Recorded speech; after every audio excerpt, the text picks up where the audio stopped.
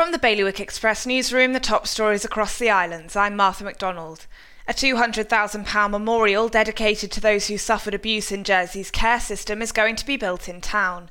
Creatives are now being invited to submit their ideas for how the public art piece should look. A teacher in Guernsey has criticised the states for not giving younger children a say in the future of the education system. While some secondary school reps have been involved in the discussions, the primary schools have not. The main slipway to Guernsey Bay has had to be reinforced after damage caused by the stormy weather. The temporary repair job comes after the island was battered by a series of storms over the last few days. And if you're feline lonely this Valentine's Day, then there's some puppy love awaiting for you at the animal shelter in Jersey. A whole host of fluffy valentines await islanders at the JSPCA Snuggle booth today. For those stories in full or to get the headlines straight to your inbox, head to bailiwickexpress.com.